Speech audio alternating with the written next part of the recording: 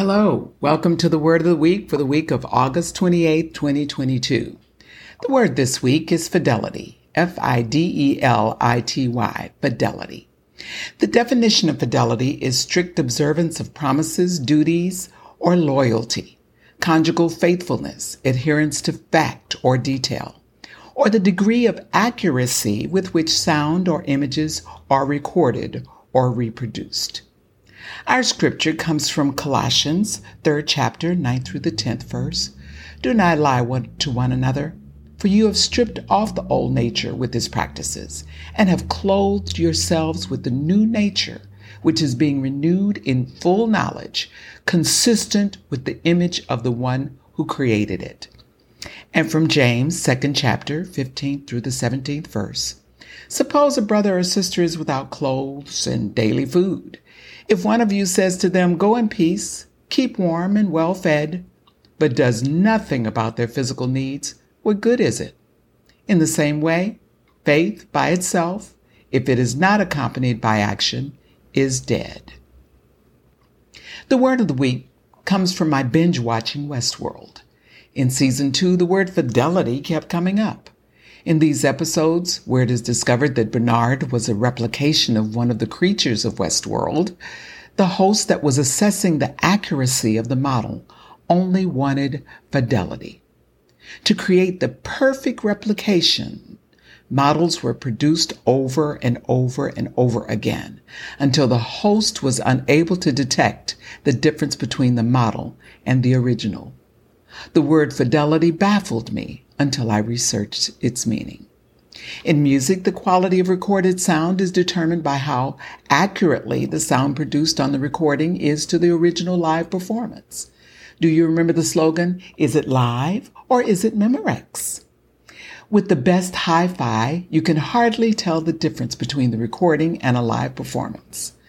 By the way, my husband loves to listen to his music or his jazz as if he's in the audience. And this can be a little disruptive, especially when I am trying to record the word of the week. But I digress.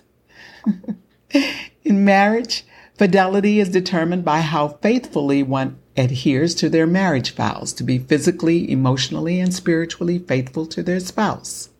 Spiritually, fidelity requires one to reproduce faithfully and exactly the thoughts, attitudes, steps, and paths of God, and is illustrated through the life of his Son, Jesus the Christ. Fidelity is the action portion of living in faith. Faith alone does not save us from the wrath of God or from the retribution of eternal damnation. While faith and belief in God shows that we recognize and acknowledge him, Satan also recognizes and acknowledges the existence of God.